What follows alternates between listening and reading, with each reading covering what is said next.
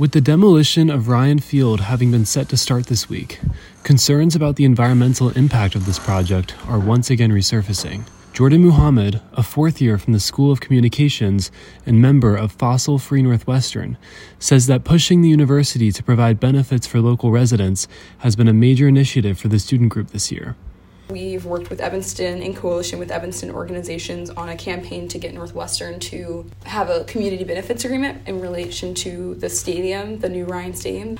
Even though it wasn't the full agreements that we wanted, there was a community benefits agreement that included $10 million. And that would not have happened if not for that coalitional organizing. It's yet another episode in a history of struggles that student and community groups have had with the university surrounding climate policy. To what extent does burnout factor in climate activism on campus?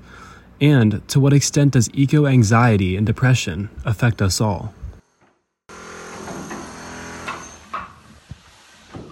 The Handbook of Climate Psychology defines climate anxiety as a, quote, heightened emotional, mental, or somatic distress in response to dangerous changes in the climate system. The American Psychological Association describes it as a, quote, chronic fear of environmental doom. Although not typically discussed in conversations surrounding climate activism and policy, it's widely considered to be a serious, intangible health-related impact of climate change. Here's a young climate activist named Layla in conversation with NBC's Julie Sirkin. How do you define climate anxiety? The understanding that things are changing really rapidly around me right now, and I don't necessarily have full control over what happens to me or what my future looks like. These sorts of feelings can cause burnout for activists. Talking about Key's feelings after gaining few concessions surrounding Northwestern's fossil fuel endowment, Muhammad describes how Key started feeling detached from the process of activism. I think I just had been a little bit kind of jaded. The response we get that didn't really include fossil free in the process, they just kind of responded to all of our organizing was like so weak and isn't really going to make much of a tangible impact, and just kind of feeling disillusioned by endowment, which felt like kind of one of the key areas to like make an impact. And the impacts of eco-anxiety don't look the same for everyone. Anusha Kumar, a second-year CESP student and member of Fossil Free Northwestern, talks about how eco-anxiety might especially affect lower-income or non-white students or residents. The mental health impacts of that are especially clear for people who identify as marginalized, because it is those communities who are facing the biggest impacts of climate change and who are seeing the impacts of environmental racism and things like that in their own communities. TikTok creator Wawa Gathuru extends this, equating climate change and eco-anxiety, and that they both disproportionately affect marginalized communities, and especially Black communities, due to systemic factors. Communities of color, and particularly Black ones, are more vulnerable than white ones to sea level rise, wildfire, and heat waves linked to climate change, all while having fewer avenues to really access often life-saving resources. Muhammad and Kumar also discuss how climate activism can be particularly draining at the university level, both in terms of how decisions are made at an institution like Northwestern, as well as the struggles of being an activist in college. When you think about even things like divestment, it's not really the board of investors who are making those decisions. It's the board of trustees who have complete control over basically everyone in the Northwestern community. And then you take a look at who's on the board of trustees, and it's it's a lot of white males and a lot of people with power and people who are wealthy and people who are alumni. How would I even go about changing that? There are very few seniors that I have ever seen involved in organizing.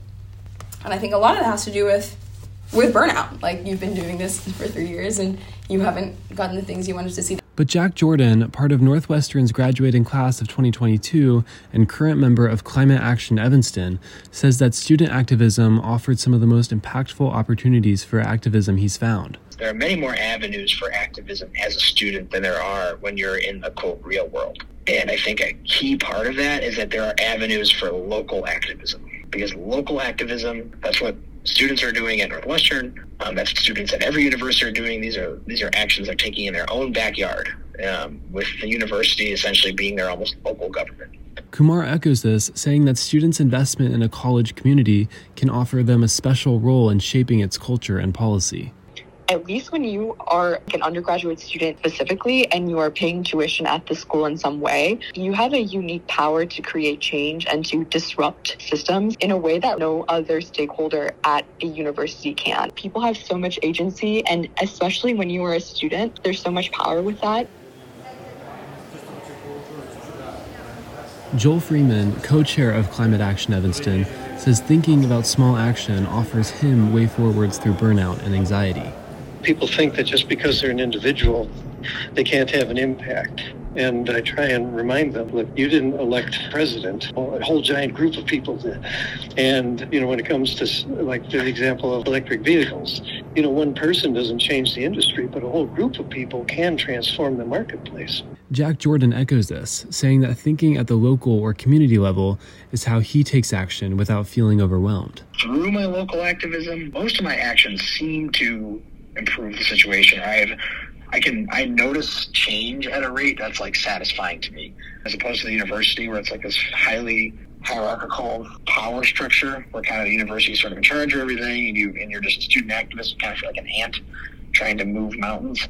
At a community level, it's kind of like you're more in a sandbox. And Muhammad is hoping to find opportunities at the local level as well, as he transitions beyond the university ecosystem. A lot of the work that I've done at university has been thinking about an institution. The work that I want to do kind of career-wise is more interested, what can we as a community create at college institutions where there's not that long-term commitment. We're going to be out of here in 4 years. It's kind of hard to build things, and time is just the biggest difficulty of being a student organizer, especially here at Northwestern where everyone's doing 1.5 million things. That's going to be a difference that I am excited for. For WNUR News, I'm Paul O'Connor.